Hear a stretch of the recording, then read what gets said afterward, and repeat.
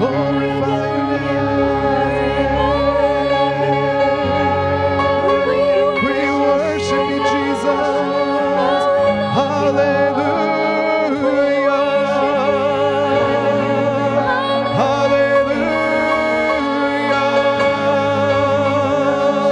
Hallelujah.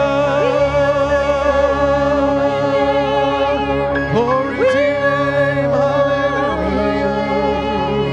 Praise you, Jesus. Worship Praise you. and glory and hallelujah. Glory to you. Thank you, Jesus. Thank you, Jesus. Praise. Thank you, Father. Praise you, Hallelujah. Jesus. Hallelujah. Hallelujah. Hallelujah. Oh. Thank We are you, delivered from the Jesus. kingdom We just of darkness worship. into the kingdom of God's dear Son. Thank you, Jesus. We worship you, Jesus. Yeah. Wow. Yeah. Yeah, that's cool. Yeah. A cool breeze, that's right.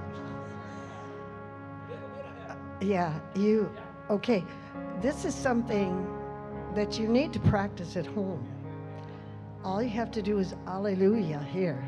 You sing a new song, but start hallelujah, hallelujah, hallelujah, something like that. Lord, I love you. Oh, I love you. You're my Savior. You're my Lord and God. There is none like you, and I love you. Oh, thank you for helping me to wash the clothes. I've done it.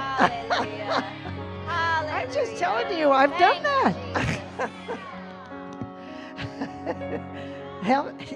And you start that. Okay, I was just telling Lonnie tonight, or somebody, anyway, that's how I started out. When I got filled with the Holy Ghost in the bathtub, that's all I could do.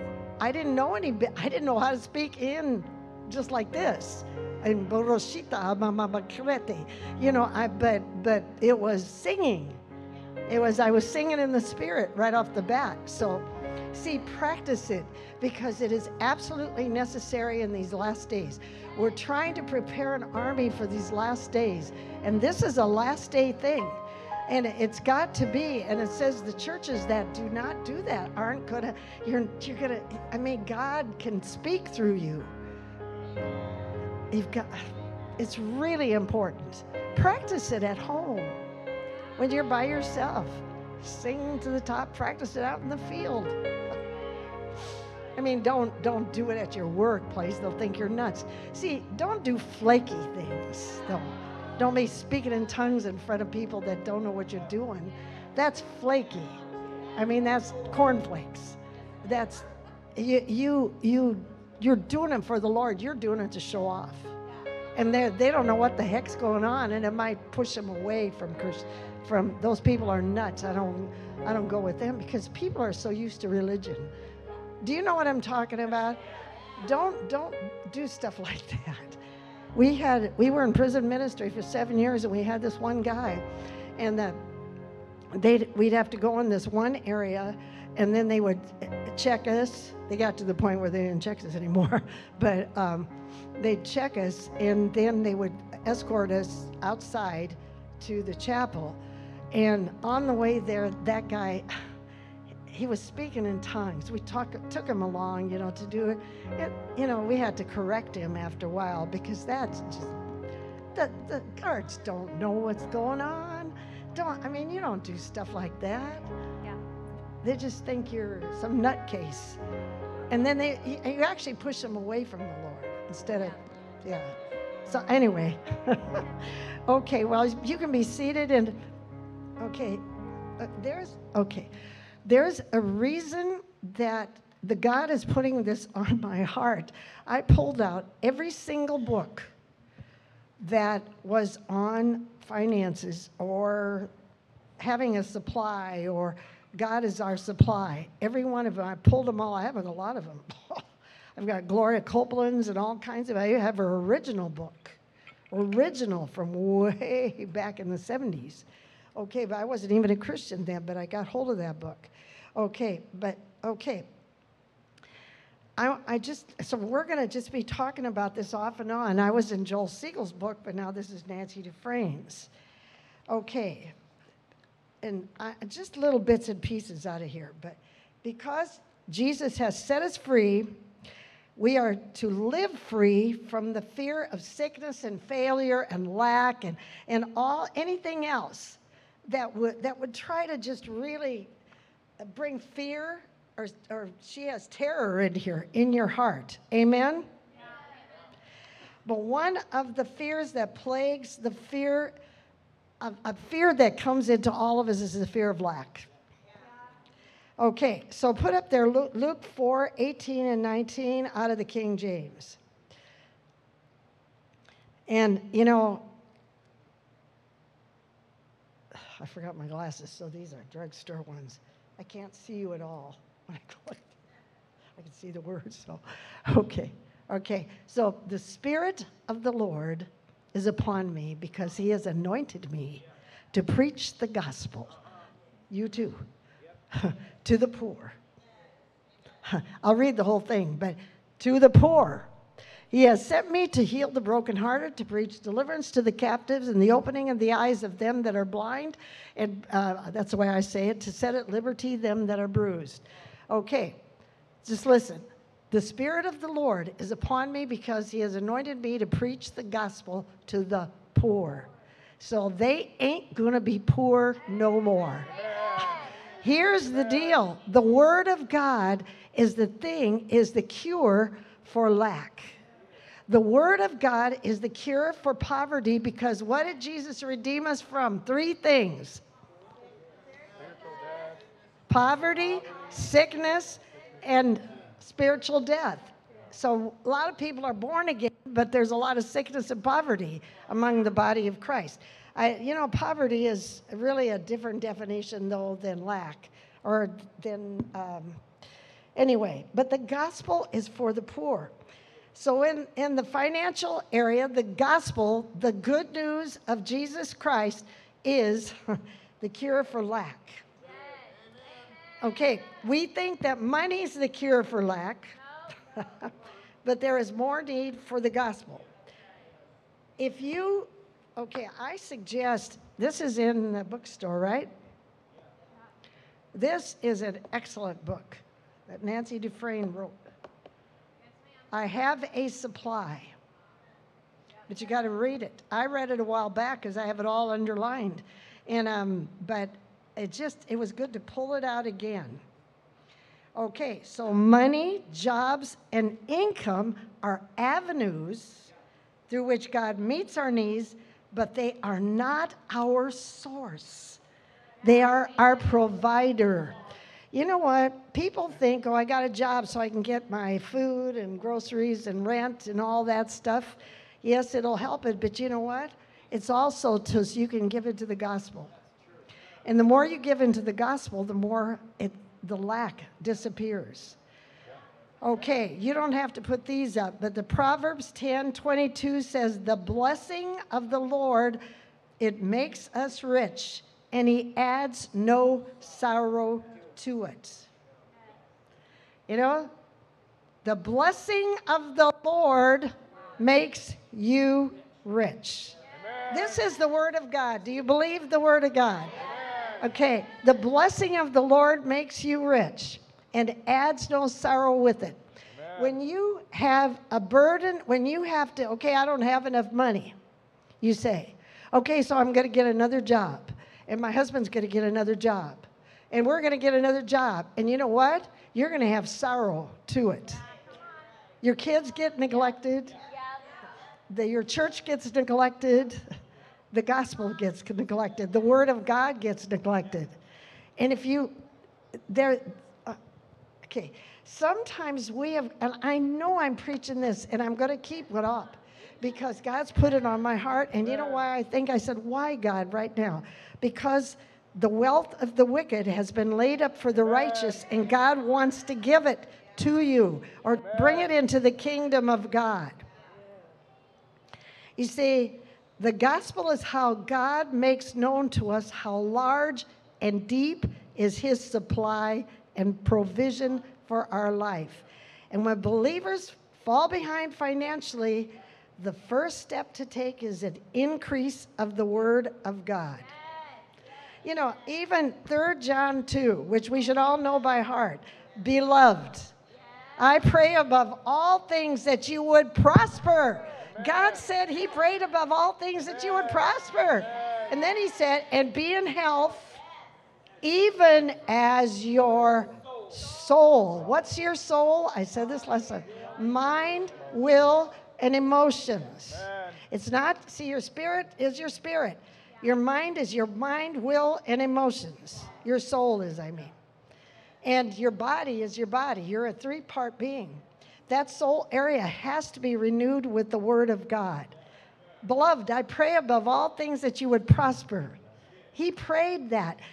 You know, the person that Paul wrote that, more than likely, but he was inspired by the Holy Spirit. So it really was the Lord saying that. So your desire for prosperity originates with God. Now, I love this one, and we say this a lot and have in the past. Psalm 35:27. Let them ever shout for joy and be glad and favor my righteous cause. Okay, what's his righteous cause? It's the gospel. What is God's righteous cause? Yeah, it's the Word of God, but it also is so you can get people born again. So you can reproduce Jesus in the earth. Let them ever shout for joy. No, I got lack. I don't know what I'm going to do. Depression. It's the truth. That'll happen. It will. But you're supposed to shout for joy. And when you shout for joy, let them ever shout for joy who favor my righteous cause. We do favor his righteous cause. Let them say continually. See, you're supposed to say, let them say continually, let the Lord be magnified. Now listen to what you're saying. Who takes pleasure in the prosperity of his, let's say, children. We're no longer slaves, we're children. We never were slaves to the Lord, though. But just think, let them ever shout for joy. And be glad. And say continually, let the Lord be magnified. In other words, praise him during the day. Lord, I bless you. There is a lack right now, but I bless you. I magnify you. I want to magnify you with my eyes. I want to magnify you with my mouth. I want to magnify you with my ears. I want to magnify you with my body.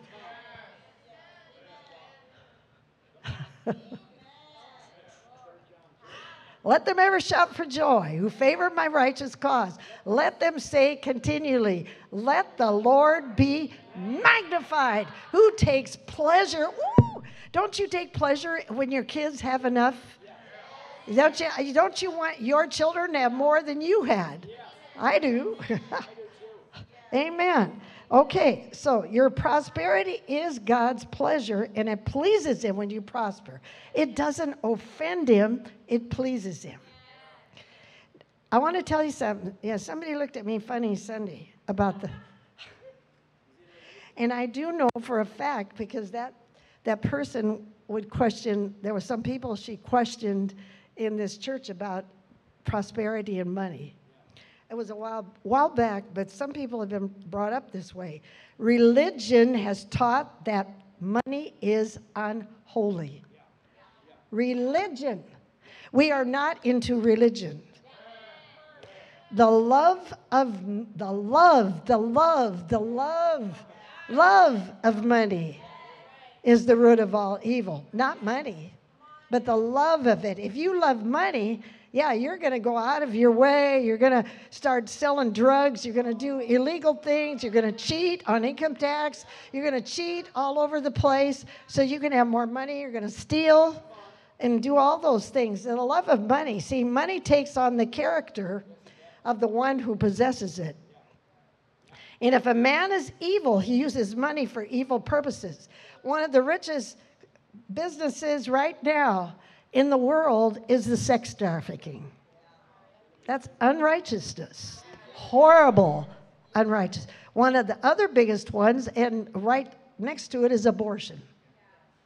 Those are two of the evilest things that could be. So see, okay, if you're righteous, you use money for righteous purposes, right? I mean, so we need to have it.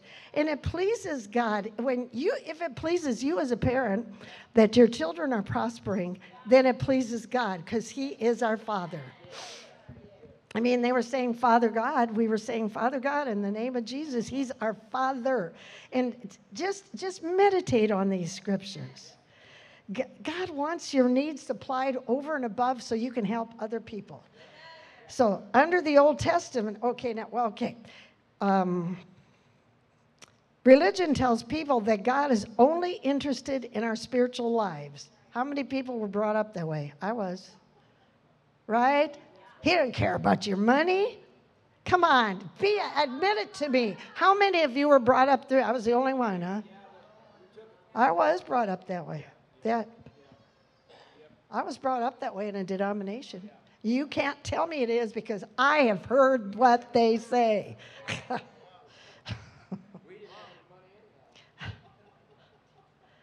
But He is not only interested in spiritual lives, He's interested in every arena of our life. So when we prosper, He knows the work on earth is going to prosper.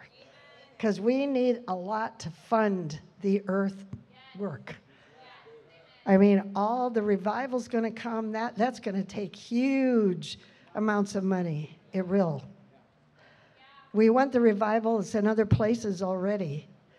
But you can say you're blessed, but are you really blessed? Okay, so God has blessed us when we fund His work in the earth. And we put His work in the earth first and fund it, and then we will be funded and all our needs are met. And you know, when you're given something, you feel like, well, yeah, that's my money they're spending. Yeah, I gave that big amount of money, and that's my money they're spending. Once you release it, it's yours. It's God's. Amen? I don't know why I said that, but be careful of that.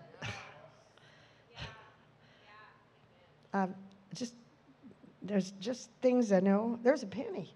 Somebody threw a penny at me. Here's a penny. Okay, so are you ready? You can pass out the envelopes.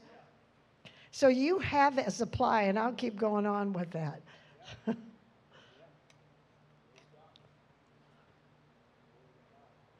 So I'll put the penny in the basket.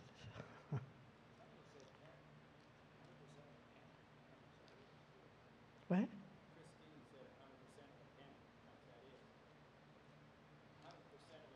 Oh, that's right. Yeah. Heavenly Father, I thank you. I thank you. You are such a good God. You are a God that blesses us. You're a God that cares. So we thank you and praise you, Lord God Almighty, for what you have given us to give into the gospel. And we say, Lord God, that you are our God, and this is scripture, and we all say, oh, I believe the word. But this is what it says, my God. And what God showed me is He has to be your God in every area. My God supplies all of my needs according to His riches in glory by Christ Jesus. The riches in the glory, you reach that glory because of what you give into the gospel.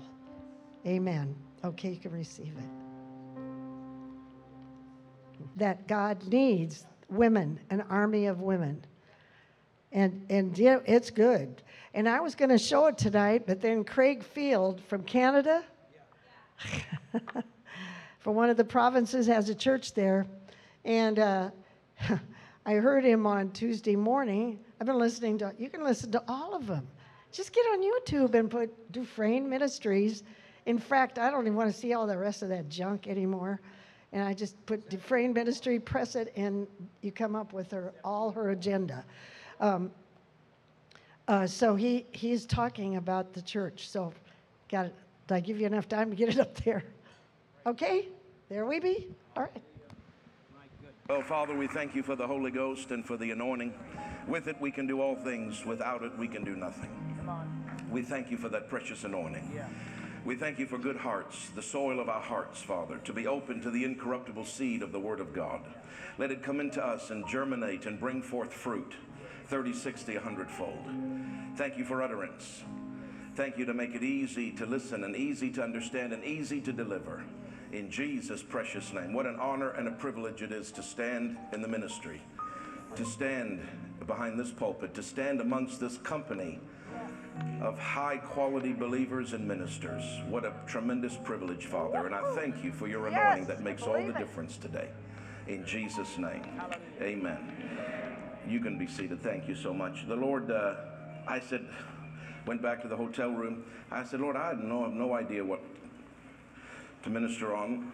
And he said, well, he answered me and he said, well, your pastor has taught you, meaning Pastor Nancy. If I don't speak differently, then just talk about what I'm dealing with you about. Because what I'm dealing with you about is what the anointing is bubbling in your life about at that moment. So he said, I want you to talk a little bit about Nehemiah, which we'll turn in a second. But then so I was looking at my notes and reviewing them again, and then I had an unusual experience of the Lord. The presence of God came in that hotel room in a tangible and unusual way, and ended up getting to bed pretty late, kind of like what Pastor said the night before. And he said, but I want to add something to your message, and I want you to say something. And he said, because I've given you that platform to say it, and I want you to say it, and I want you to say it just the way I'm talking to you. And so I want to share some of those things, and I don't think I've ever experienced this before, but as I went to bed, he said, in the morning, I want you to say that. And it's like the anointing was hovering over the bed. I've never experienced that in my life before, but I went to sleep and I could feel the anointing hovering above me. I don't know how to explain that or describe that. When I woke up, that anointing was still there. And what I heard the Lord say to me, in addition to the main part of the message, what I heard him say to me, and I really believe that this is a mandate for me to say this, because I heard him, he reminded me, and he said these words to me. He said, you're important to me, Craig. You're important to me, and your church is important in Toronto. Amen. For what I'm trying to do in that city. Yeah. And he reminded me, Dr. Dufresne, when he came, I remember the exact date. It was in 2010, June the 28th. He had an open vision. He saw a mantle, an anointing coming on our church for our city. He went in the back room with me and he said it publicly, but he also said this privately. He said, God's been endeavoring to do something in this city for a long time, over 100 years. And people keep getting in his way. And he was sitting on the couch and I was sitting opposite him in the green room, and he leaned, I don't know if you knew Doctor, just watch out. But he leaned across to me, and he's sitting, and then he yelled at the top of his voice, and I can still, my bones have not stopped shaking from that day till now. And that was June 28th, 2010. And he said, and don't mess it up. Don't mess it up. God's been endeavoring to do something in this city for over 100 years, and people keep getting in his way. Don't mess it up. And then he gave me some instruction how not to mess it up. And the Lord reminded me of that last night, and he said, I've been endeavoring to do something in your city, but I can't work through every church in your city. You are important. Your church, for my plan in that city, is important to me. And then I heard him say, tell the ministers. Now, I'm the least of this company from that perspective. I don't think I'm all that. But I heard him say, he said it to me as I went to sleep. He said it to me this morning. He said, make sure you tell them what I told you to tell them. And I heard him say, tell the ministers that they are so important to me in their cities. I know that sounds so basic, and that sounds so, well, what's the big deal? Okay, yeah, we're important. Everybody's important. But when God says it, it's different. It is totally different when he says it that way. And I heard him say, tell them. And it's like I could see something. We know each other are valuable, but I could see how important, Pastor Hadabar, you are in that area of Texas. I could just see there's such a value in Paducah, in Cedar Rapids, in Colorado, and Pastor Reverend Joel with your traveling ministry in Nigeria, in Oklahoma. There is such an importance on us as ministers, and it's not that we're narcissistic or that we're arrogant or that we're proud, but it's really because God can't do things through a lot of churches today. He can't. And he reminded me of this, and I think you all know this, maybe better than I do, but not everybody is positioning themselves for this last day move of God. Pastor Nancy said God told her it would please me if you pray for your husband and for revival. Dad Hagin, if you all listen to him, most of us listen to him, but he would often say, and he would give scriptures from Hosea and other scriptures about praying for rain. And from James 5 about praying for rain, about this rain of revival, about God's wanting to do something. Yes. And of course, you know, Jesus, when he appeared to him, it's in the I Believe in Visions book, he talked to him about the last great revival. Yes. And he said it would be the time of the working of miracles. And he said, up until now, you've seen many healings, but it is now time for the gift of the working of miracles, and more miracles will be done, and you'll see more that you've never seen before, and then even greater than the book of Acts. It's time.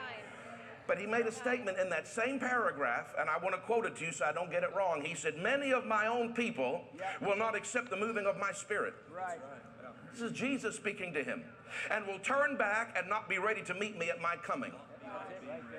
Many will be deceived by false prophets and miracles of satanic origin. We're seeing that more and more in churches. It's astonishing. When they get away from the word and spirit, the devil just moves right in, and it's under a guise of religiosity, but there is so much demonic and unfleshly and ungodly, and everything is about relevance, and everything is about to just stroke them right, and don't offend them, and don't talk about tithing, and don't talk about sex before marriage, and don't, because what we need is numbers, what we need is money. And then the devil shows up with supernatural power, but the people are so dense they can't tell the difference between God and the devil. And God can't pour out his spirit in those churches because those churches aren't right. They haven't positioned themselves. And I saw it last night in a different way that I've never seen it before, how important we are, not from a pride perspective, but because of our company, because we have held the standard and the banner, and we are being positioned for the last great outpouring of the Holy Ghost. And it is so important to God in the cities that we are in. God is looking for churches in every city, but I'm saying he can't find churches in every city. He can't. I was asking some of the pastors, which I thought maybe I was the odd one out, because there's not really many people that I can fellowship with where I'm from. And I've tried. But they don't have that spirit of faith. And they're changing doctrine. And they're moving away the markers where the fathers set markers. They're moving those markers. And the last time was a number of years ago, I sat with a group of some of the largest churches in Toronto, and I was just talking in a pastoral lunch, and I was dumbfounded at what they were saying. We don't talk about tithing anymore. We don't want tongues, and that offends our visitors. We don't want this. We don't do healing lines. You know, don't talk about the sexual stuff, because it's too politically charged. Dad Hagin held the standard, and not very many people are holding to that standard. And he said, Jesus said, follow the word of God, the Spirit of God, and me, and you will not be deceived. I am gathering my own together and preparing them, for the time is short. We are very, very important to God in this day.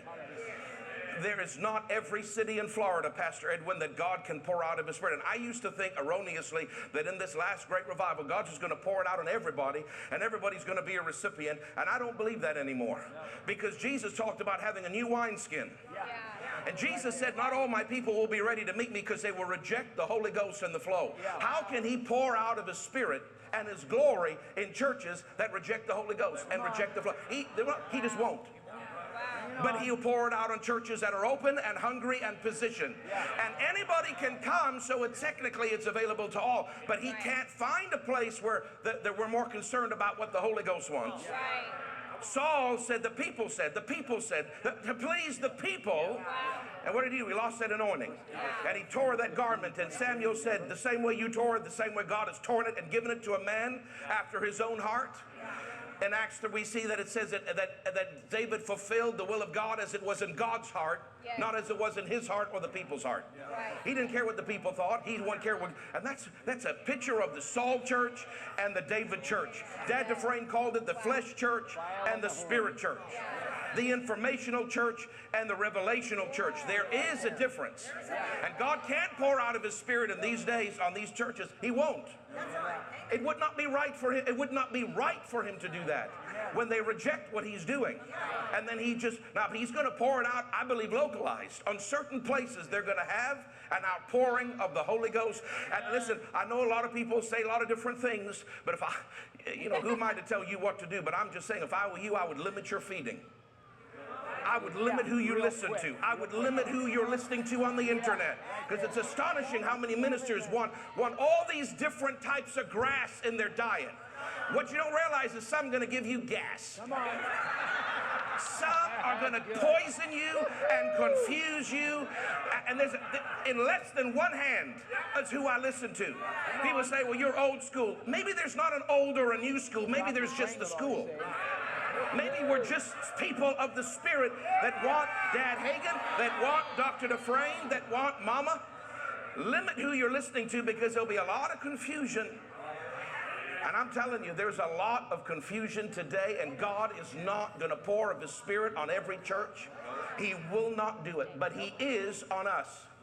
And I don't say that pridefully, but I'm saying that because we are positioning as ministers and as churches and as congregations, we are positioning ourselves. And I heard Him say so clearly to me, tell them how important they are to me. They don't know, some of them, how important they are to me, because their churches may be small and they may seem like all the other places have eclipsed them in money and numbers. They are important to me because I am gathering my own together and preparing them, for the time is short. And Dad Hagin, that was back in the 50s. He said the time is short. The time is shorter. The time is short. I'm convinced, Pastor Ricky, the devil plants churches today. The devil is the best church planter in history. Because if you look at how many candlesticks have not been set, it says there in last verse of Revelation chapter 1, He says, I set the candlestick. That's the anointed church. And I put an angel, and Dr. Dufresne told us that was an actual angel and a pastor, because the angel can do things the pastor can't, and the pastor can do things the angel can't. And every church that's anointed by God has a divine office and has an angel to it. But in chapter 2, verse 5, he says, beware, if you don't live right, if you don't think right, and if you don't preach right, I will come quickly and remove that candlestick. Didn't say I'll give you a long season of mercy. He said I'd remove the anointing if He even authored it, which half of them the devil authors, because it's the ambition of man and they need a job. God didn't author those churches, and there's a divine strategy from hell to dilute the body of Christ. There shouldn't be so many churches in this area, because God hasn't authored all these churches. The devil puts it to dilute and distract so that the Word and Spirit churches do not have what they need. I'm telling you about it. There should not be thousands of churches in every city. That's right. There wasn't in Ephesus. There wasn't in Ephesus. There wasn't. If you study the New Testament, there wasn't. I know people say, well, that was then, this is now, it's a different age. And yes, partly that's true, but I'm telling you, God has authored certain places. And it's astonishing how many He hasn't authored. And it's diluting away from the ones that He has authored. We need to pray that the ones that God, the churches in this city that He has authored, and He's authored this and He's authored others, but that the ones would hear, the Christians and the believers would hear the Spirit of God, because He will draw them to these types of churches. He won't draw them to other churches. Why would God send somebody to a church that doesn't preach faith? When He says, what pleases me? Faith. When He says in Luke 18, I'm coming to find faith on the earth. Why would He lead them to a church that prays to Mary? Why would He lead them to a church that don't believe in healing? He just doesn't do that. That shows you how few Christians know how to be led by the Spirit. Because they're not getting to the church where their supply is, that is being prepared for the last day outpouring of glory. But we are important to the Holy Ghost because He has raised us up. And we have not quit. When I look at Pastor Edwin and Angela, they're like lighthouses to me. Because for all these decades, they didn't try to get a newfangled doctrine. They didn't fall into sin. They didn't change the message. They're still having Holy Ghost services and staying with the Word and the Spirit. For us younger ministers, we look at them and we go, they can do it, I can do it. Because we are important. I'm telling you, I know you know it, but by the anointing, I'm saying to you, ministers, be encouraged. You are important in your city for what God is endeavoring to do in this age. We are in the last days, and He is gathering His own. And listen, not everybody is going to be ready, which means not every church is going to have the glory. And the Lord showed it to me like this, because I just did a wedding a little while ago, and that beautiful, bride comes, and you know how they spend like 7 hours doing makeup or something. Right? And they are just immaculate. They are just glowing. Their dress is perfect. Their hair is perfect. Their makeup is perfect. And they come there so that they're bridegroom. But what if she's a hot mess?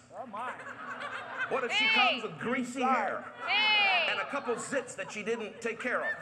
And what if she got a big coffee stain here and her dress is torn there? I'm serious. Bring it on. And the Lord said to me, He said, in the end days when I return, some of my bride is going to look like that, and some of my bride is going to look like the bride you saw at that wedding recently. And He said, now listen, this really helped me. He said, I love the bride because of who she is unconditionally. So all of them, ugly or not, are going with me in the rapture. But I am not as pleased with those that come unprepared, with those that come dirty and full of spot and wrinkle. It doesn't please my heart. Although I love Him for who she is, she's still the bride, and I will still take her. But I'm not as pleased with her lack of preparation for my coming. Everybody's going, but not everybody's going to be ready. Some are going to stand ashamed, and some are going to stand confident. Some are going to have a robe of righteousness, and some are going to just have a garment of salvation. And some of the larger churches that you think are going to have all the fruit, it's going to go through the fire, and you're going to find out what's left. Because if God didn't even author that church, if He didn't even author it, and when He did author it, they got to live right, preach right, think right. Otherwise, He'll take that anointing off them. And then they're just a shell. They might as well close, but they don't, because they need a job. So they take people away from the churches that God has authored and that He has anointed. But that's okay. He said, I'm gathering my own. This is a season, I believe, Pastor Edwin, God is gathering. There is going to be an increased gathering into our Word and Spirit churches, because He said, I am gathering my own, for the time is short. We got to stay Word and Spirit, because we are very important to what God's plan is. Amen. We're going to be that bride. I'm serious. Not everybody is. People don't like this preaching because they want everybody to feel good. But if you read Paul, he says rebuke, correct, reprove, and then exhort. 75% I'm going to slap you. 25% I'm going to love you. So the problem with pastors is they're doing 75% loving you and 25% slapping you, and then they wonder why the congregation is so frail and so fickle and so easily offended and so living carnal. And we gotta have lots of slapping and little stroking. Lots of slapping. Lots of slapping. I heard of a pastor in New York. He is big wig, rich people, big wigs from Wall Street, and he tells them, you're gonna come to my church. The richer you are, the lower you start. He has the CEOs start cleaning the toilets in the bathroom. If you can't handle it, just because you're big wig out there, don't mean you're nothing in here. You're a servant in here. You start small here. I don't care how rich you are. And it's astonishing his church is actually growing. So it shows me that there are people out there that do want this. I believe, you see, I feel, Lord, I'm the only one left. I'm the only one, Lord Jesus. I'm the only one left with a voice in Toronto. And he said to that prophet Elijah, I got 7,000, boy, that you don't even know about. I got 7. You're not the only one. You just don't know of the rest of them. I know there's lots of others like us.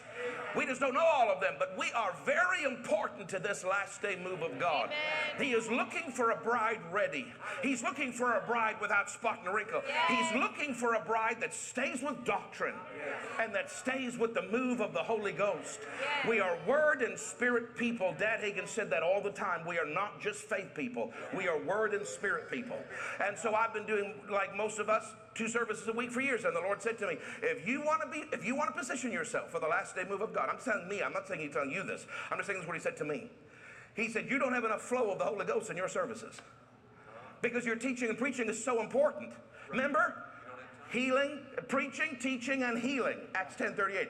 You're giving them a lot of poles, fishing poles. But I need you to give them some fish once in a while. Right? So he said, if you want a position for the last day move of God, you're going to have a service that focuses more on the flow. So we added a third service Sunday night. And every single week it's different. And every single week the gifts and the Holy Ghost is just, and he said to me, I'm teaching you, son. I'm teaching you how to flow. I'm teaching the congregation how to receive the moving of my spirit. Because if they don't receive it, they won't be ready at my coming. You see, we're not just teaching people or preaching people. We're spirit people. And we've got to teach the people how to flow in that. That's why I love these conferences, because you never know what's going to happen. One day pastor's teaching, and the next time then another service there's just prophecies and gifts of the Spirit and dancing, and other times there's quiet. There's such a flow and a variety of the pole and the fish. Does that make sense to you? We are very important to the plan of God. We really are. It's not just me saying that. I heard him say, tell them how important they are to me. They are very important, because I can't pour my spirit into every church. I'm raising up a group, a remnant group. There's more than you think, but there's still not as many as the other group.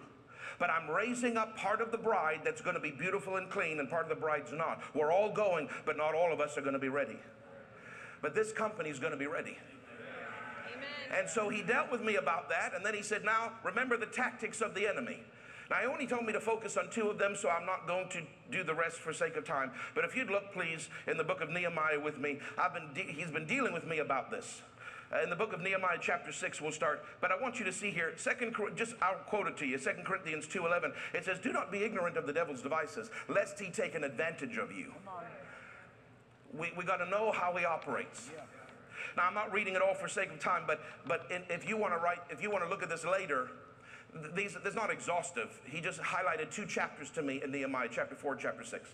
We're going to start with chapter 6. But there's 5 main tactics of the enemy in these 2 chapters. If you read it slowly, without being in a rush, and pay attention to what you're reading, you will see Nehemiah was doing an incredible work for God.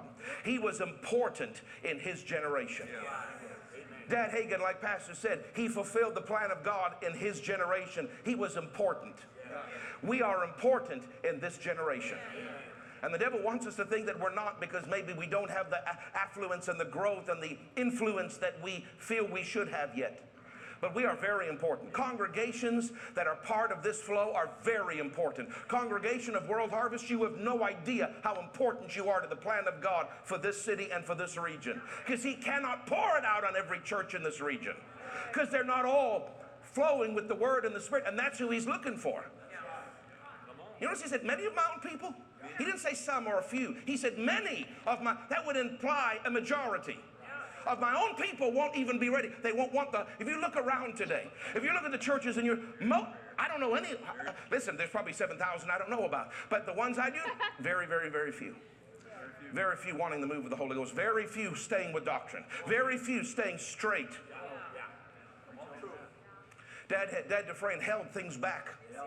He held things back. He dealt with things in the Spirit. He's not here. Dad Hagin held things back. Well, Pastor Nancy is holding things back, whether you realize it or not. These ministers, and not all the big name ministers, want the flow of the Holy Ghost. That's right. Not all of them, I'm telling you. Not all of the big name ministers stay strong in doctrine. Yes, sir. Where do you think the doctrines of devils come from in seducing spirits? They attack the very tops because they have the widest audience, which is why we have to pray for them. We have to pray for them, not judge them, not criticize. Pray for them that their voice would remain pure in the body of Christ, that these false doctrines would be recognized and dealt with, because God is trying to raise up strong local churches for the outpouring in this last day revival. And I know this is simple and basic, but I heard him say, he came and hovered over that bed and he said, you tell them how important they are to me. They are so important to me, they have no idea how important. Yeah. Amen. God's invested in us. Yes. He has poured years. 31 for me, preaching from a pulpit, ministry of helps before that. He has put long investment in us, because he's trying to get us to a place where before Jesus returns, he has places in every city. ideally, where he says, I'm pouring out of my spirit. Let the sinners watch the glory. Let the sinners watch the arms grow. Let the sinners watch the eyes come. Let them come. Let that revival come, because the King is coming back. But he can't pour it out in carnal bucket churches like the dry riverbed that Dr. Dufresne saw. Oh, look at the glory, and they're not going anywhere, and they're breathing in dust. And that is the state of most churches today. Many will not be ready, but there are some that will be ready. I don't know about you, but I'm going to be ready, because I'm staying with someone who is going to be ready, who is ready. If you look, for the sake of time, we won't read it, but if you look at chapter 4, verse 1 to 6 for your notes, you'll see one of the tactics of the devil was discouragement. If he can discourage you, he will do his best to mock and discourage you. And I'm telling you, there's a lot of mocking going on for people that believe what we believe. Nehemiah says, God, behold their mockings. There's a lot of people that mock us, but that's part of the tactic of the enemy to get us to change. One of them is discouragement. I won't get to read it. Normally I do, but I need to focus on other things this morning. Chapter 6, verse 5 to 9 for your notes. There is political pressure. One of the tactics used against Nehemiah is they lied to him, to King Xerxes. And they said he's trying to become a king, and this is treason. He's an insurgent.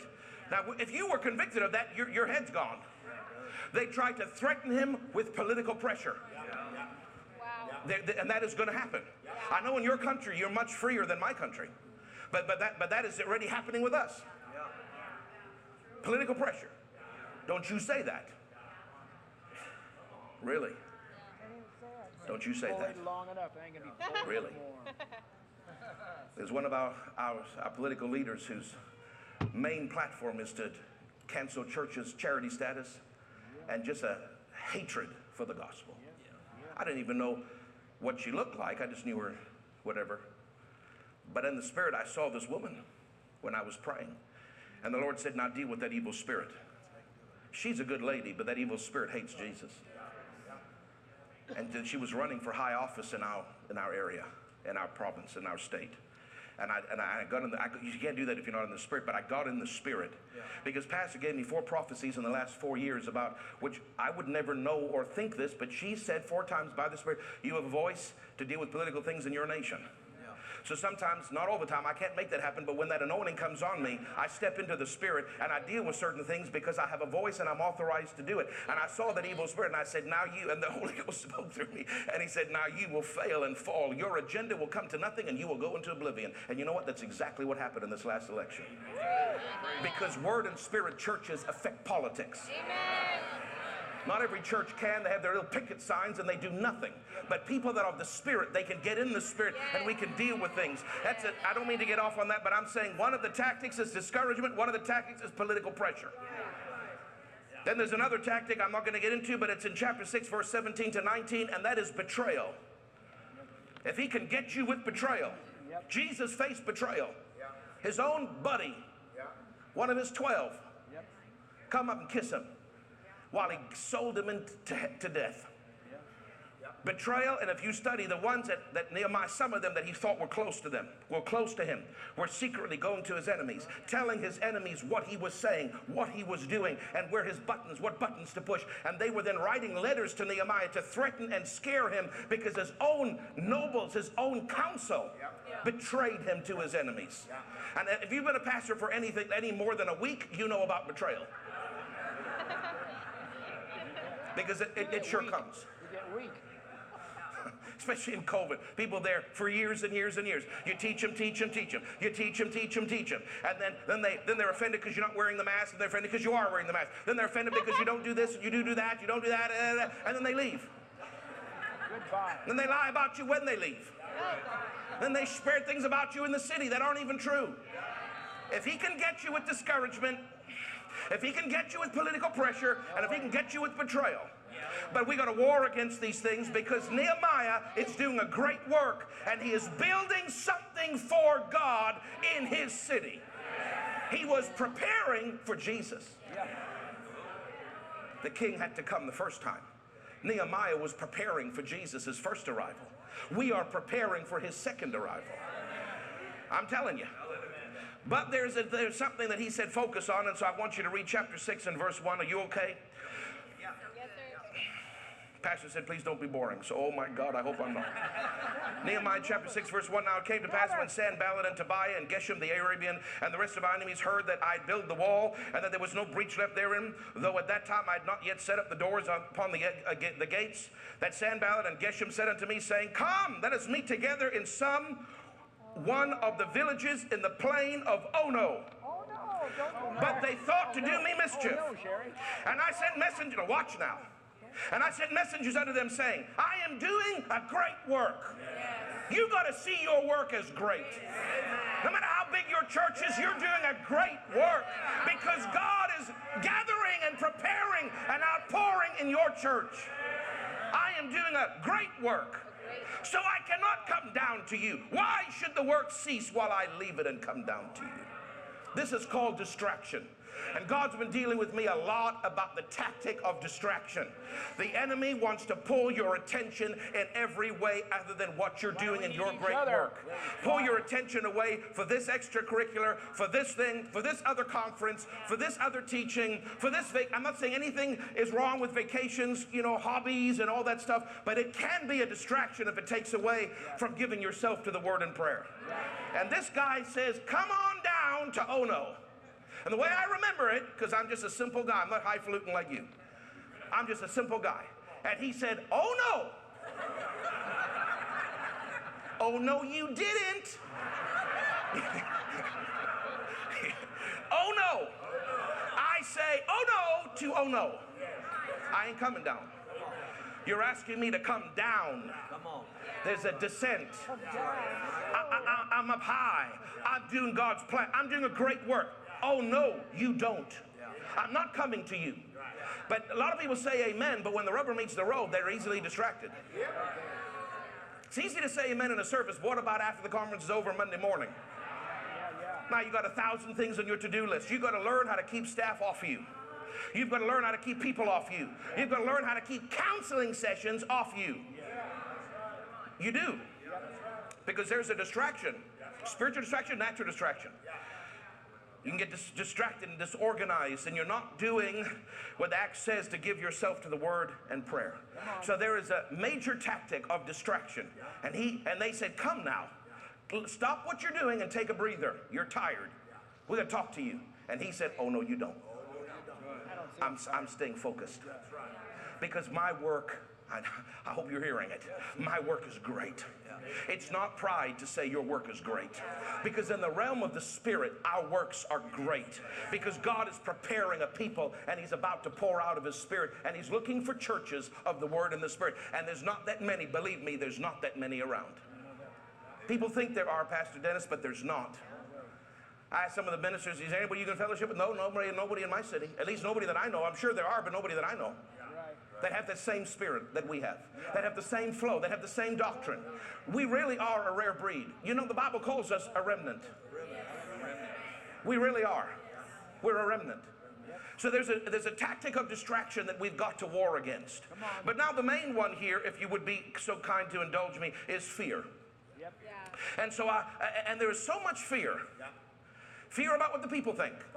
Fear about what the government thinks. Fear about this COVID thing. Fear about that thing. Fear about monkeypox. Soon there's going to be, you know, giraffe pox or something. I don't know. There's always a new pox coming out.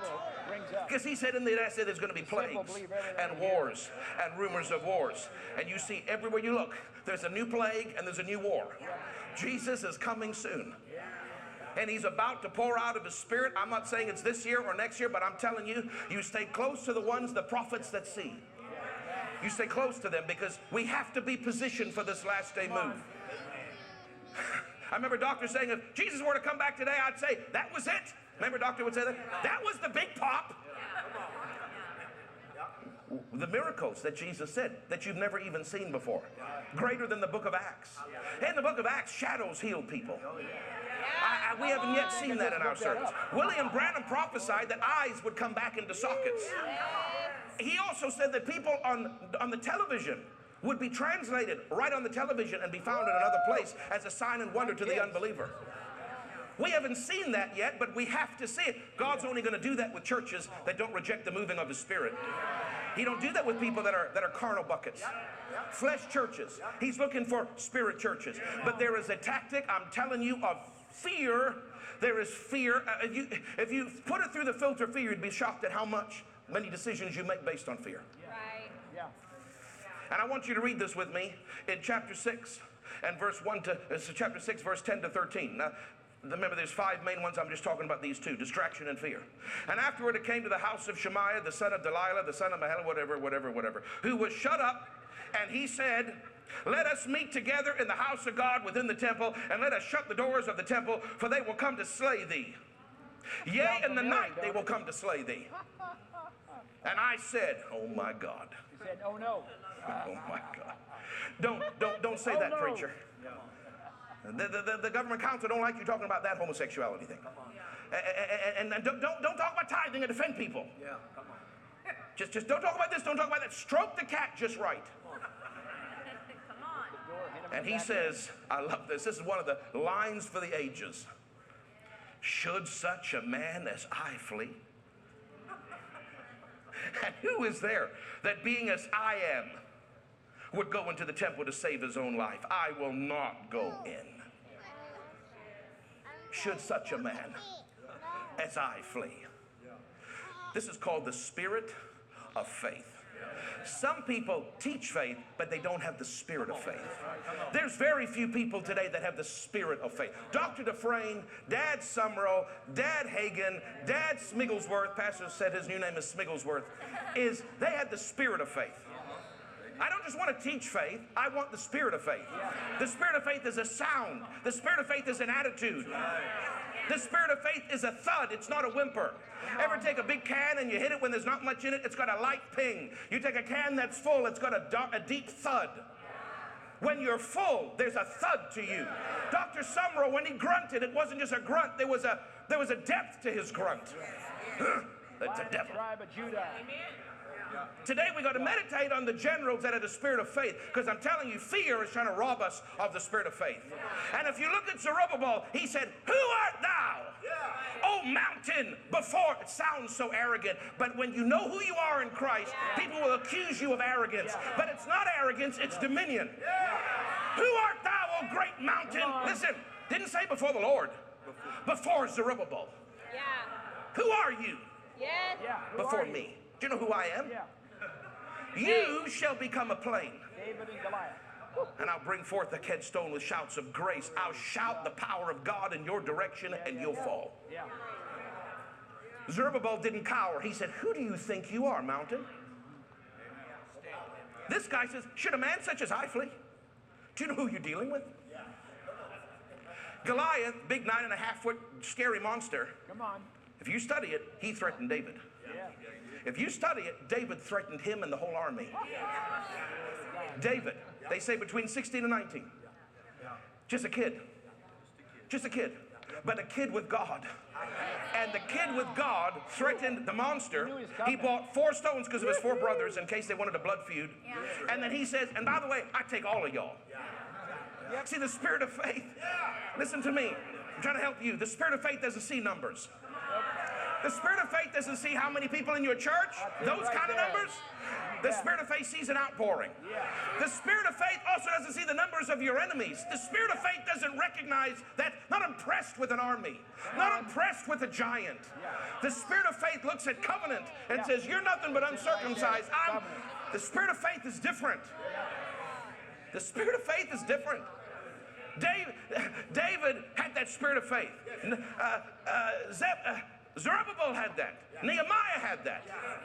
Shaq, Rack, and Benny. If you ever watch VeggieTales, you know their real names are Rack, Shaq, and Benny. Forget about the other names.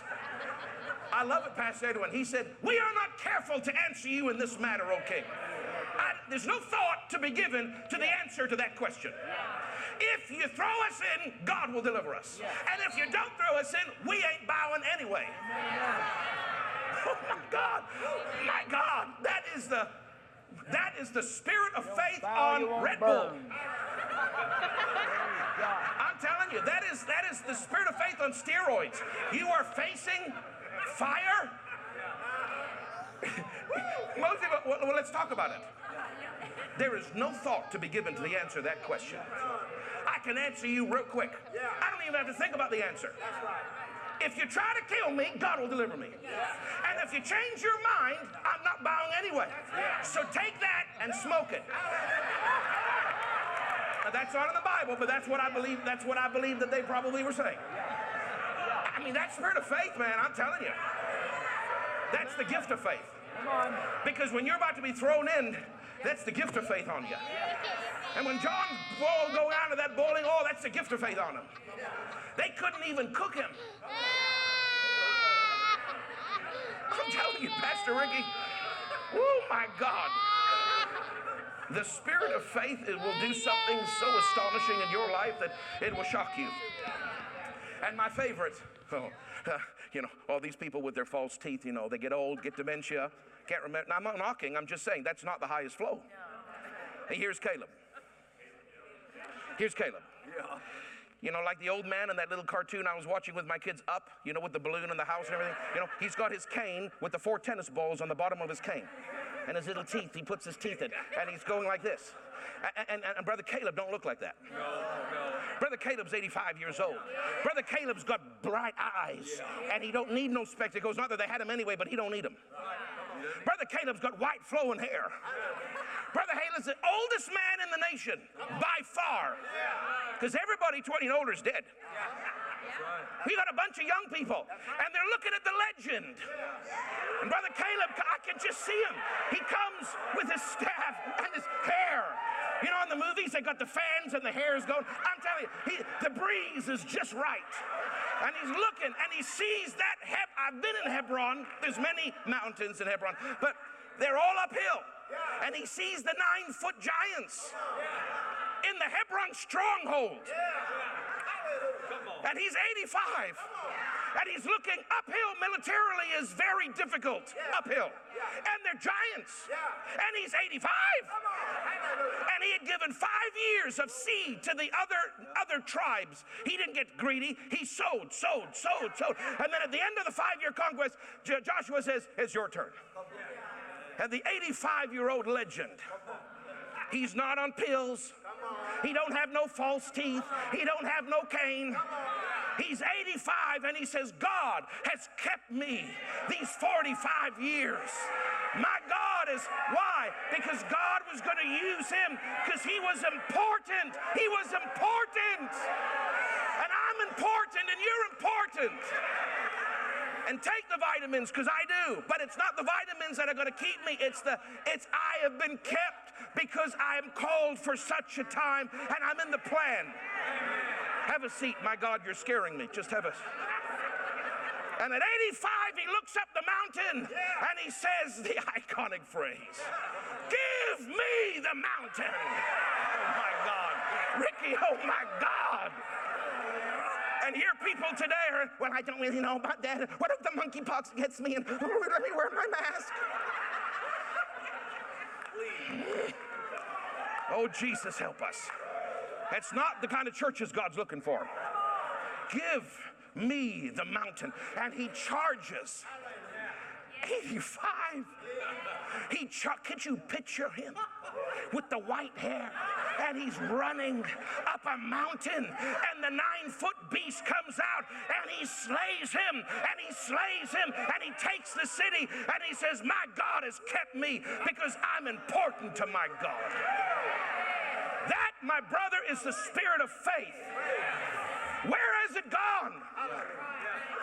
Now we see the preachers on the television and trying to impress the host. I won't say who, but they're trying to impress the host. Is Jesus the only way to heaven? They can't give a straight answer. Is homosexuality wrong? They can't give a straight answer. But when Dr. Sumrall was on the television, I watched it the other day. I watched the guy interview him. People say that, that you go around casting out devils. Well, do I have a devil? Dr. Sumrall said, I don't know, ask your wife. You can watch it. Dr. Sumrall had absolutely no filter. He had no fear.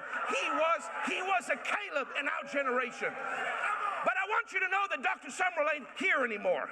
And Dr. Dufresne got that spirit from Dr. Sumrall. And Dr. Dr. Summerall got it from Dad Wigglesworth. Do you know who you are? You have a heritage of the spirit of faith. The fact that you are under this woman and Dr. Dufresne means that there's something from Wigglesworth in me. There's something that rises up within me. It's called the spirit of faith. And that's why I can't take these namby-pamby, wimpy preachers, because that's not who God is looking for in this day. Where is the Caleb? Where is the what's his name, Zerubbabel? Where is the Rakshak and Benny? They're here, right here. You see this? They're right here. They're right there in Nigeria. They're right there. They're right there. That's the Caleb right there. Because it's going to take that spirit to take Nigeria. It's not going to take some little, just please everybody. It's going to take that spirit of David. There is fear that's trying to get us. But the spirit of faith will overcome that fear. Now there's one more point. Oh my God, it's 5 to 11. Help us, Jesus. But I got to, because Pastor said not to bore you.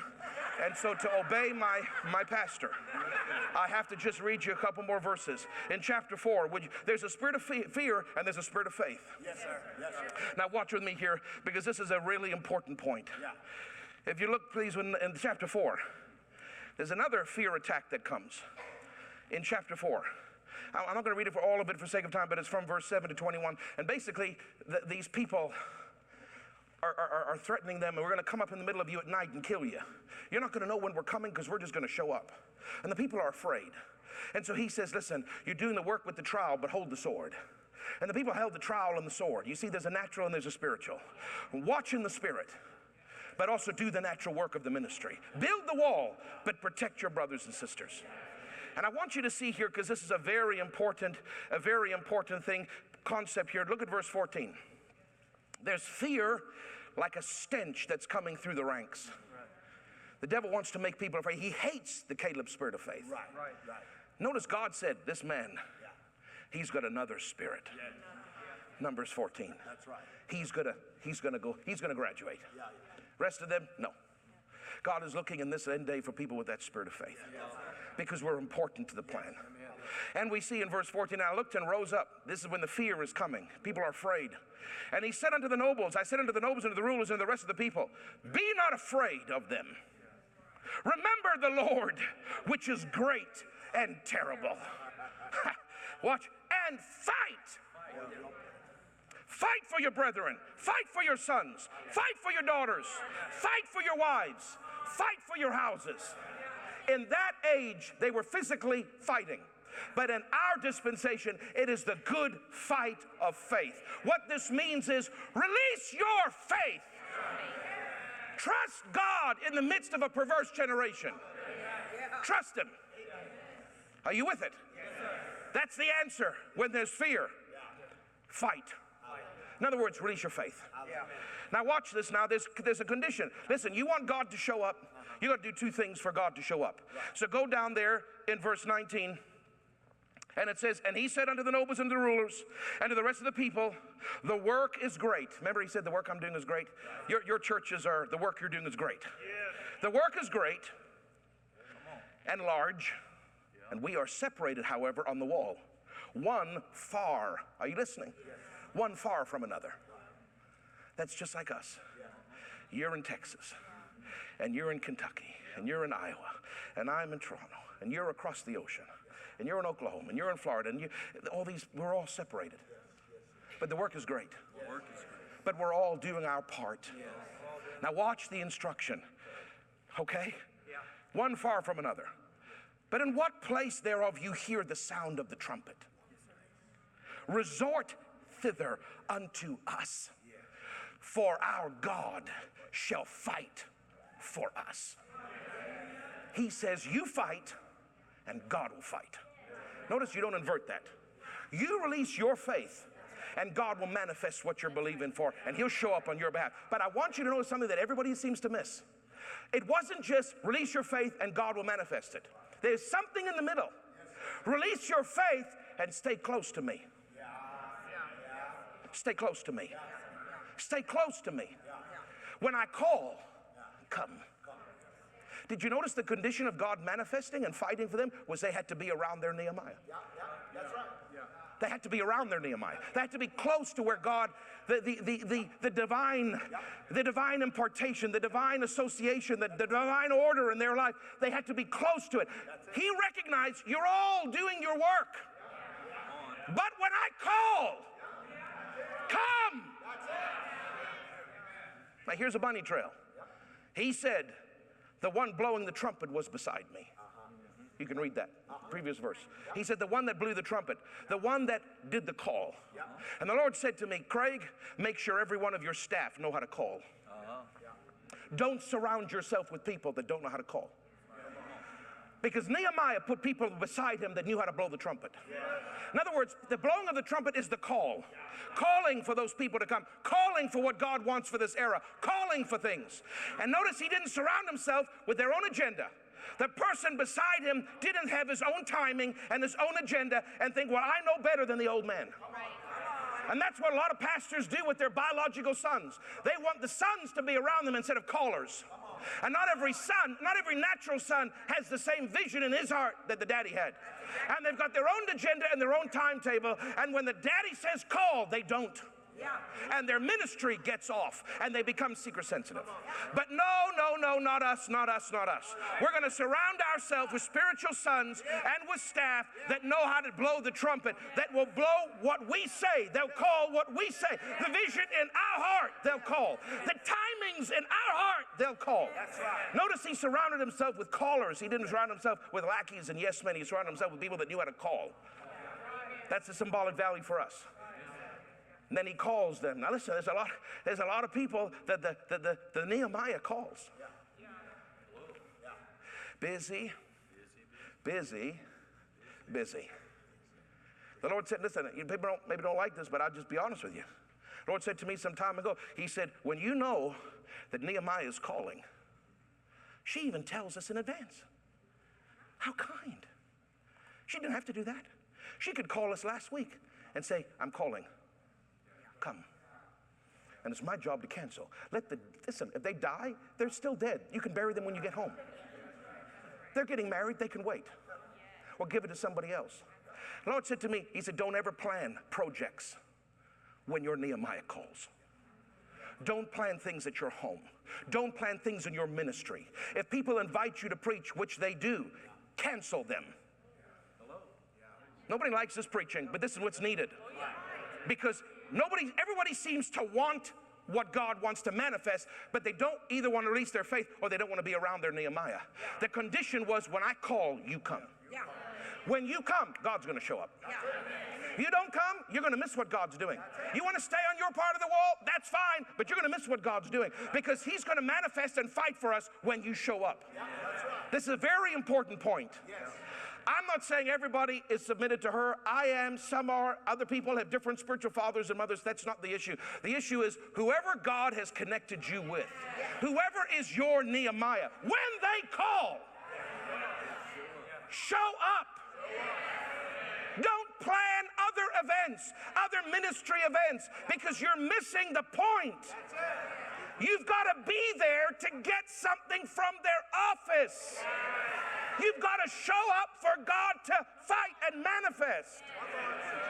And they don't always like to do that. Lord even said to me, he said, I'm telling you, you think I'm crazy.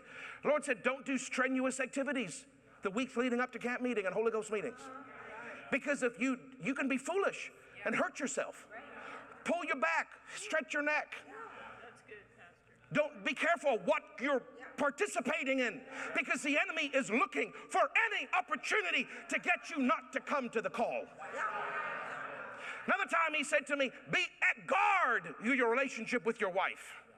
Extra the weeks leading up to these meetings, because the enemy will try to cause rowing and fighting and disunity and strife. Tell the staff, don't, be careful. In other words, protect, sense what's vital and protect it. Amen. I know you look at me today and you say this could not have happened. But back in the day, I was half the man I was. And I was scouted for the Olympic team. Did you know that? See, the pastors are going, oh no, he wasn't. But I was scouted for the Olympic team for badminton. It just clicked for me. I was one of the best players in Canada when I was 19. And my coach, I was being scouted for the Olympic team. And my coach said to me, on that year, it was a really important year. And he said, now listen, I know we're having the track meet, you know, where they do the running and the high jump and all the stuff. He said, I know you're participating in all these events, but you need to understand that something really big is about to happen. Yeah. Protect yourself. Yes, sir. Yeah. Don't engage in all, don't sign up for all this stuff. I'm fine. I'm the fittest moment of, I got 5% body fat. I was very proud of that back then. I'm getting back there. I'll be fine. And so I did the long jump, and I was flying through the air like an eagle. When I hit that sand, I heard a pop in my right knee, and I ruined it. I was in a cast, and I missed that Olympic opportunity because I got involved in lesser events instead of what I was supposed to focus on. And so many people, they'll plan all these things and they don't realize the Olympic event calls for you. And people's got to look at it that way. Pastor doesn't ask me, said that probably doesn't even want me to say that, but I'm telling you, you've got to recognize you're Nehemiah. Did you notice that when the Nehemiah called the people, he taught them faith? He taught them, he said, you fight. When we're around here, what does she do? She teaches us. She has the spirit of faith. That is imparted to us when we're around her. When you come to these meetings and you're around this environment and this flow, that spirit of faith is imparted. The teaching of faith comes. And because you're here and you answered the call, there is a manifesting of God, and he will start to fight for us. I'll end with this, that Dr. Dufresne always said, and I've heard Pastor Noel say it so many times, there is something called the law of impartation. He would say you can't get to the phases of ministry without the spiritual father imparting to you. One of the reasons I'm convinced of it, I don't care what anybody says, they're simply wrong and I'm simply right. I don't care if what you think about that, you're wrong. I'm right. Because I just know I'm right. One of the reasons that I'm progressing is because I come when the Nehemiah calls. Yeah, that's right. I don't let things distract me. I don't go down to the valley of Oh no. I don't worry about the money. Dr. Dufresne sold his house to get to where the divine Nehemiah's call was. Don't talk to me about money. Don't talk to me about money. Inconvenience, busy schedules. There's a reason why we progress through the phases of our ministry, because we are around the law of impartation. You've got to be around it in order to get it. You cannot watch it on live stream. Romans 1:11 says, I long to see you, not you see me. I long to see you, that I may impart a gift to the end that you may be established. Now, you know that word established? The Lord said, look that up. And that word means to be set fast in modern vernacular, like in cement. So that when winds come, we are immovable. When I come here, my faith is strengthened. My doctrine is strengthened. So when I go back, I'm not swayed by winds of doctrine. But you know what else it means? It is amazing. It means that word established in the Greek means to turn resolutely in one direction. To turn. To turn. That means when I come here, God's going to highlight things in my life to turn away from. And God's going to highlight things in my life to turn toward. And there's going to be some turnings going on, some tweakings and adjustments going on, because I'm around that voice that is graced for my life. And when I have those turnings, there'll be a resoluteness to be in the direction that God wants me to go, and that cannot happen watching live stream. It's a blessing. Thank God for it. We're all for it. But there's something that you'll never get unless you're there. Because that impartation, it's a law. Jesus went to his man of God. You know, I'm saying it in quotes, because John was who God was using. And Jesus said, I have to do this. I'm not even worthy to unlatch you. I have to do this. For righteous, it's right that I do this. Now watch what happened as soon as he submitted to that anointing. And John laid hands on him, that law of impartation. And he goes under the water and he comes up. I want you to notice 3 things immediately happened. 1, God spoke. 2, a fresh anointing came. And 3, the Holy Ghost led him. You look at it. As soon as he submitted to that, this is Jesus. And Jesus said, it's right. If I submit, every one of my sons have to submit. You have to find your Nehemiah and you have to show up when they call. Because when you do that, what happens? A voice comes. See, God spoke from heaven. God will speak every time I come to these meetings. He speaks to me. Every time. That dove came down, that fresh anointing. Every time I'm around her, a fresh anointing comes. And what else? The Spirit drove him into the wilderness. The next phase of my ministry, the next step that I have to do, God always, when I'm around this atmosphere, He guides me into that next step. I hear Him, I get fresh anointings, and I have the leading of the Spirit. I have turnings and tweakings, and He corrects me. And He deals with my motives, and He deals with my flesh, and He teaches me. These meetings are so much more than just being faithful. It is the law of impartation to get us into the next phase of what God's asked us to do. And people that don't get it, they just don't seem to get there. They don't. I've watched people that I grew up with from Bible school 20 years ago, and they're still in the same malaise they were then. And I'm looking and saying, what is wrong with you? And then I realize, oh, they don't have a Nehemiah. Yeah, that's right. There you go. They don't have a Nehemiah. They haven't heard a call.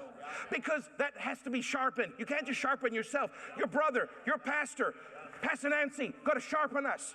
We got to make turns and tweaks and adjustments because we are important to the last day move of God.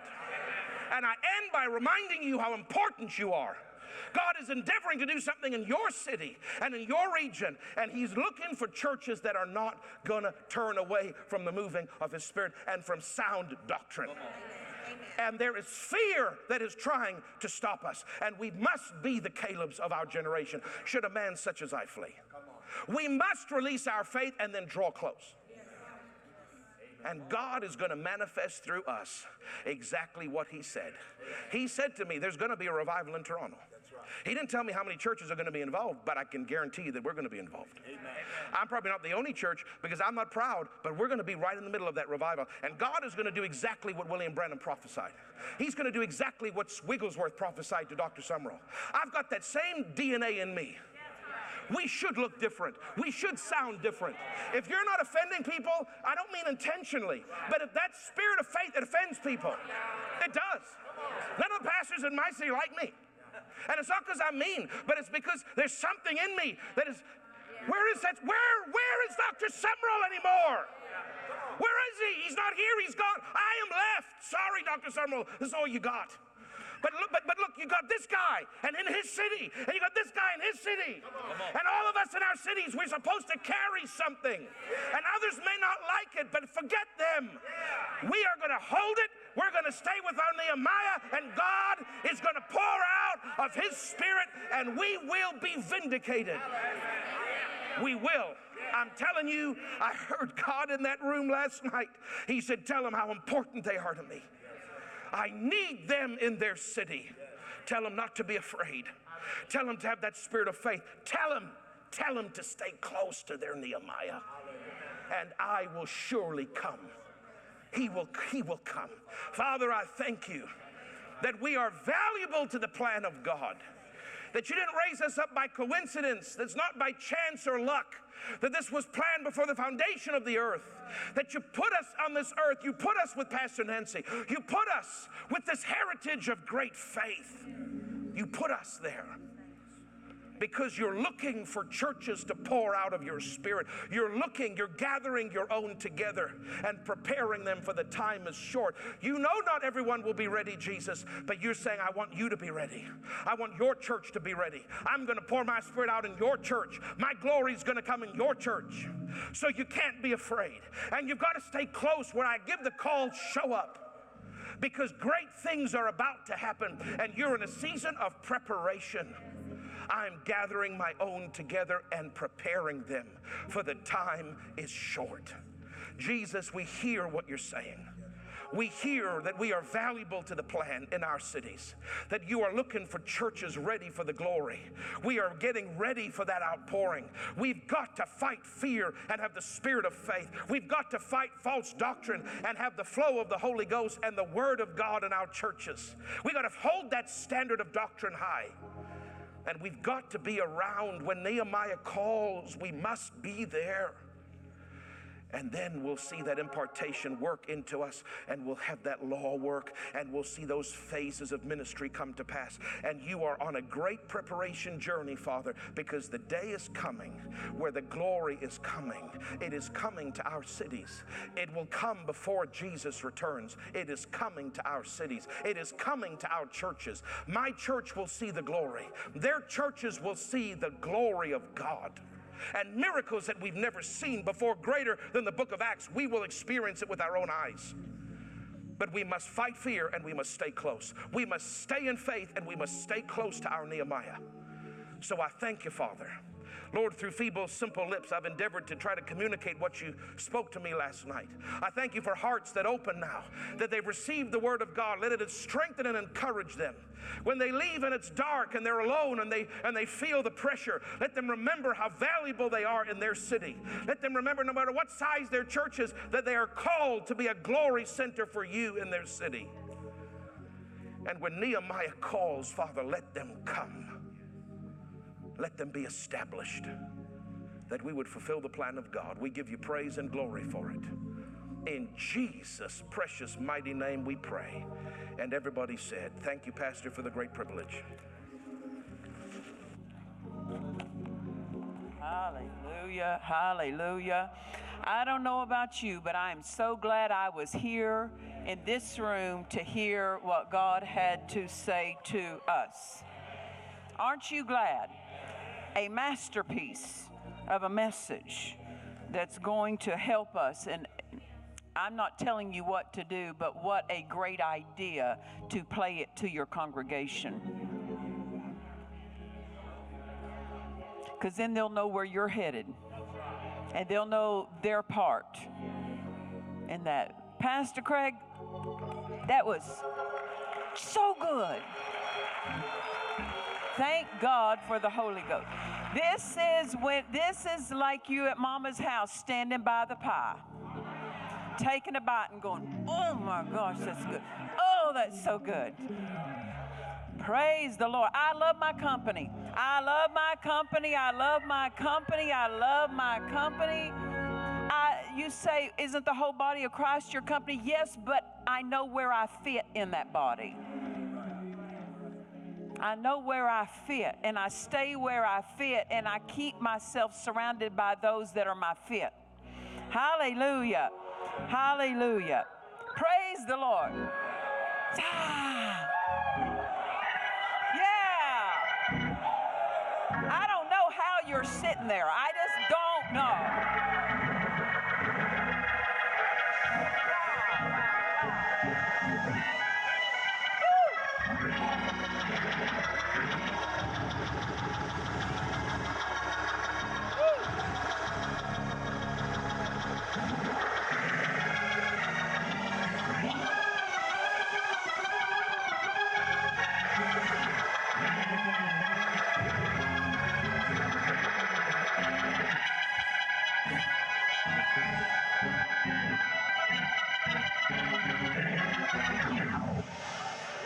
And every single one of us preachers could say, yeah, that's what I meant to say. That's what I meant to say.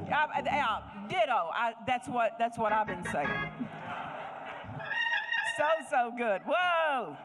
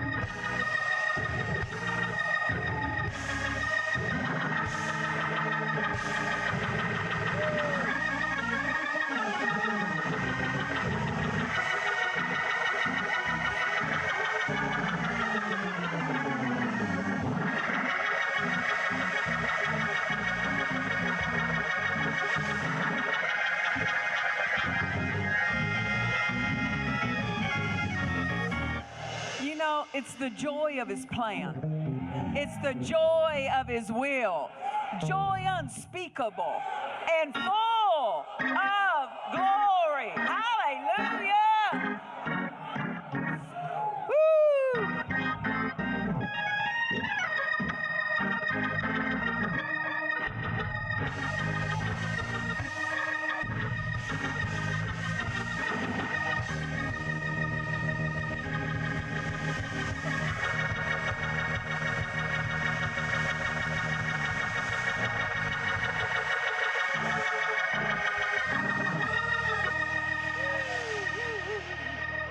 Hallelujah. Smith Wigglesworth said there's something about a man of faith that God will pass over 1 million people to get to him. I'm that one. What about you? I'm that. This is a room full of those ones. Amen. Why does God pass over people? Because they let Him. Blind Bartimaeus would not let Jesus keep going without stopping. And that he was surrounded by a whole company of people who told him to be quiet, that were letting Jesus pass by them. The only reason God ever passes someone over is because they let Him. Their faith doesn't stop Him. Praise the Lord. You got to be around it. He said it. You got to be around the flow to be in the flow. You didn't get wet at that river by staying at home. You got around the river, got in the river, and got the flow of the river. You got to be in it. You got to be in it. People say, I want it. If you want it bad enough, get in it. You're saying, where is in it? Where God tells you to be. Where God tells you to be. Amen. Hallelujah. Hallelujah. You know, Jesus went to His own hometown and preached, the Spirit of the Lord's upon me. He's anointed me to preach the gospel to the poor, and then He gave the job description of that anointing. And they so loved it and prized it and valued it that they went to push Him off a cliff. Why is that? Because Jesus told Dad Hagin in one vision, He said, that's the first message I preached in every city I went. So when He preached it, the devil in that city is basically threatening him, don't preach this again. So He took him to the edge of the cliff, and who would come back from the edge of the cliff and say, I know what my first sermon is going to be in the next town I go. That's what the Spirit of faith did. That's what Jesus did. Walked away from where that message put him on the edge of the cliff in the minds of the people. And he said, there's my first sermon. Next, every city I go to. You talk about a spirit of faith, no fear. No fear. Hallelujah. Hallelujah. Hallelujah. Hallelujah. Hallelujah. Well, you can be seated, you and your joyful self.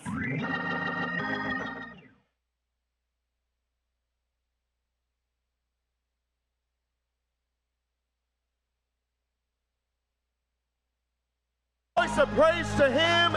He deserves all the glory.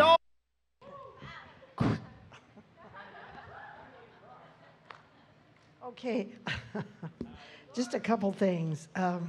Way back, and this reminded me of your mother, Virginia, for some reason, because way back, there were things that were given to us, words.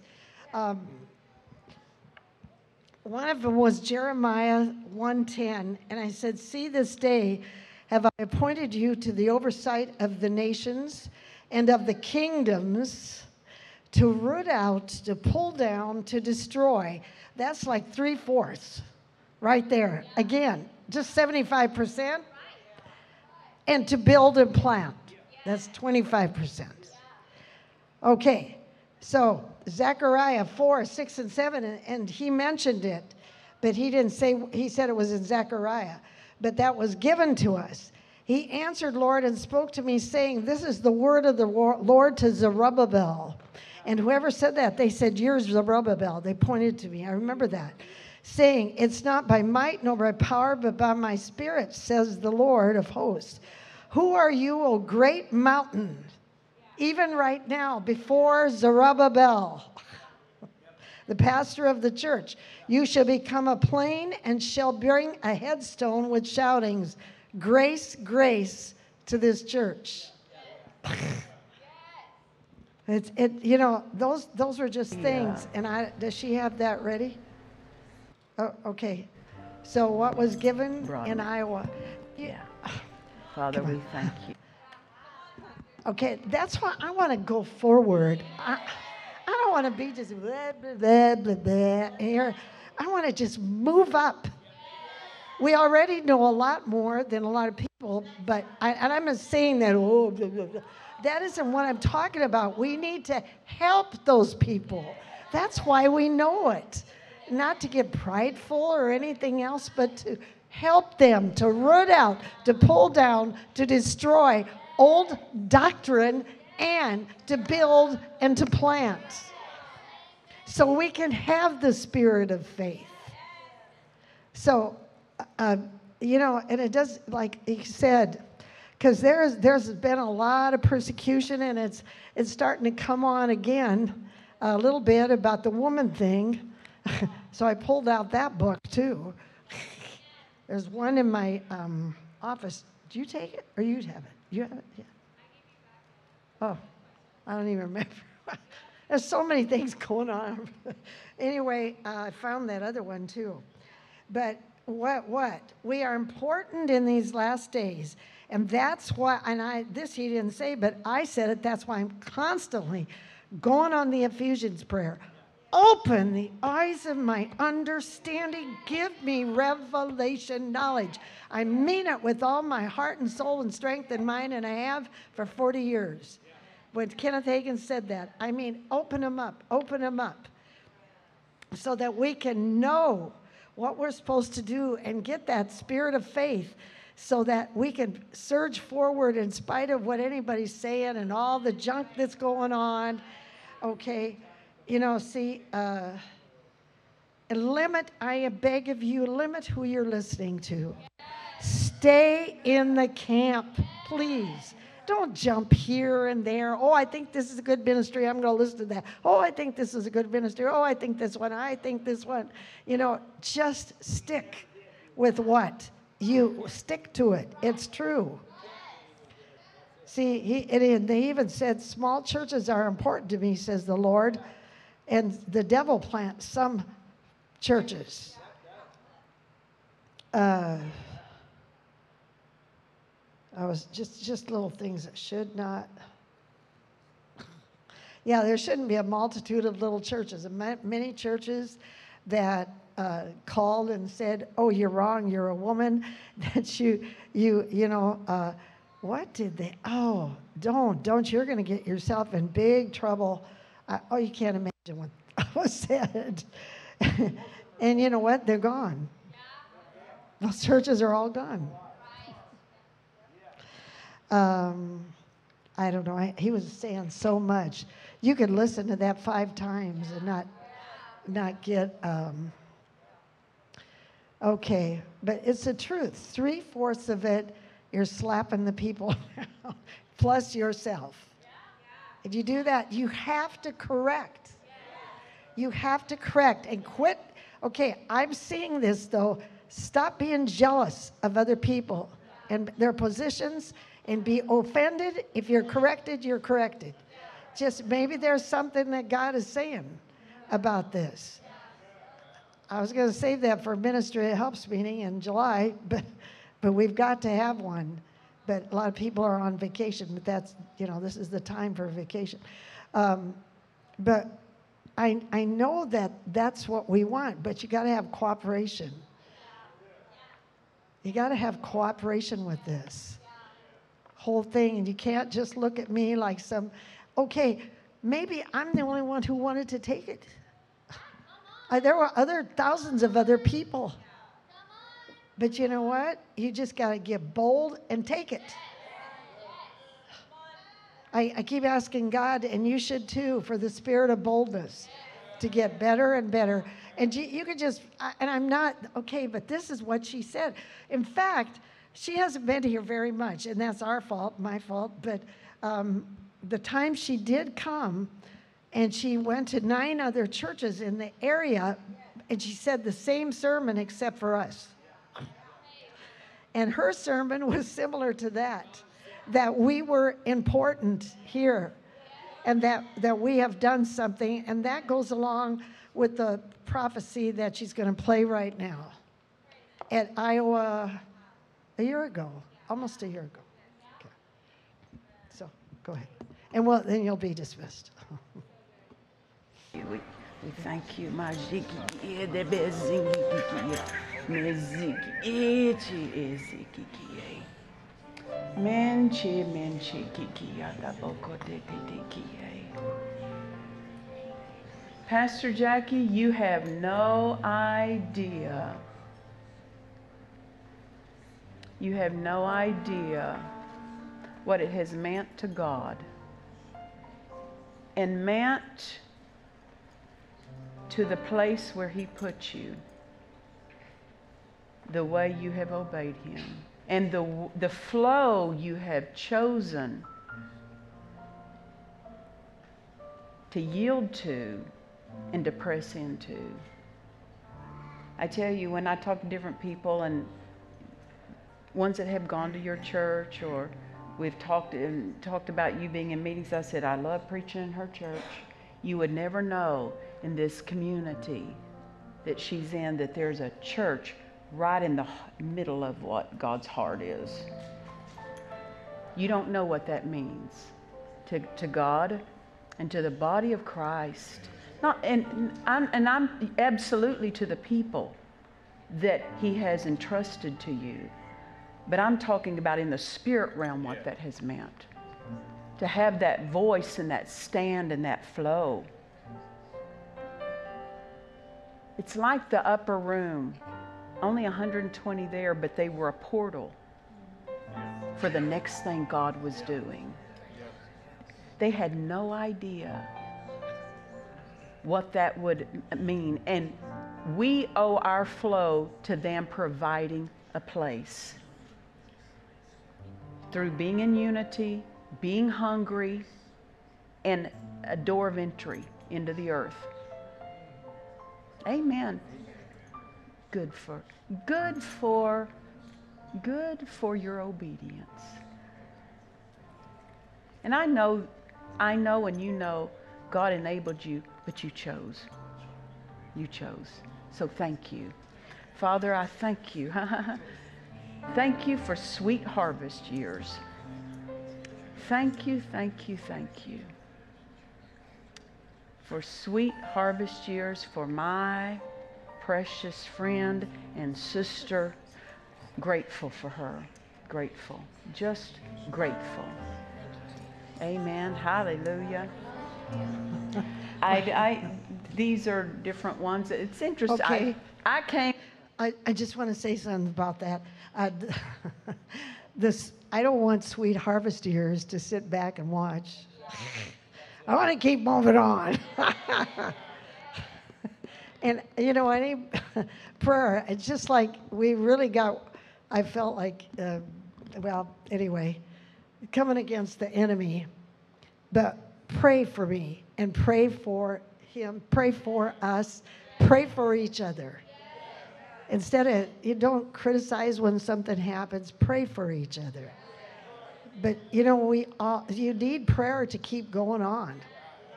You do. So, pray.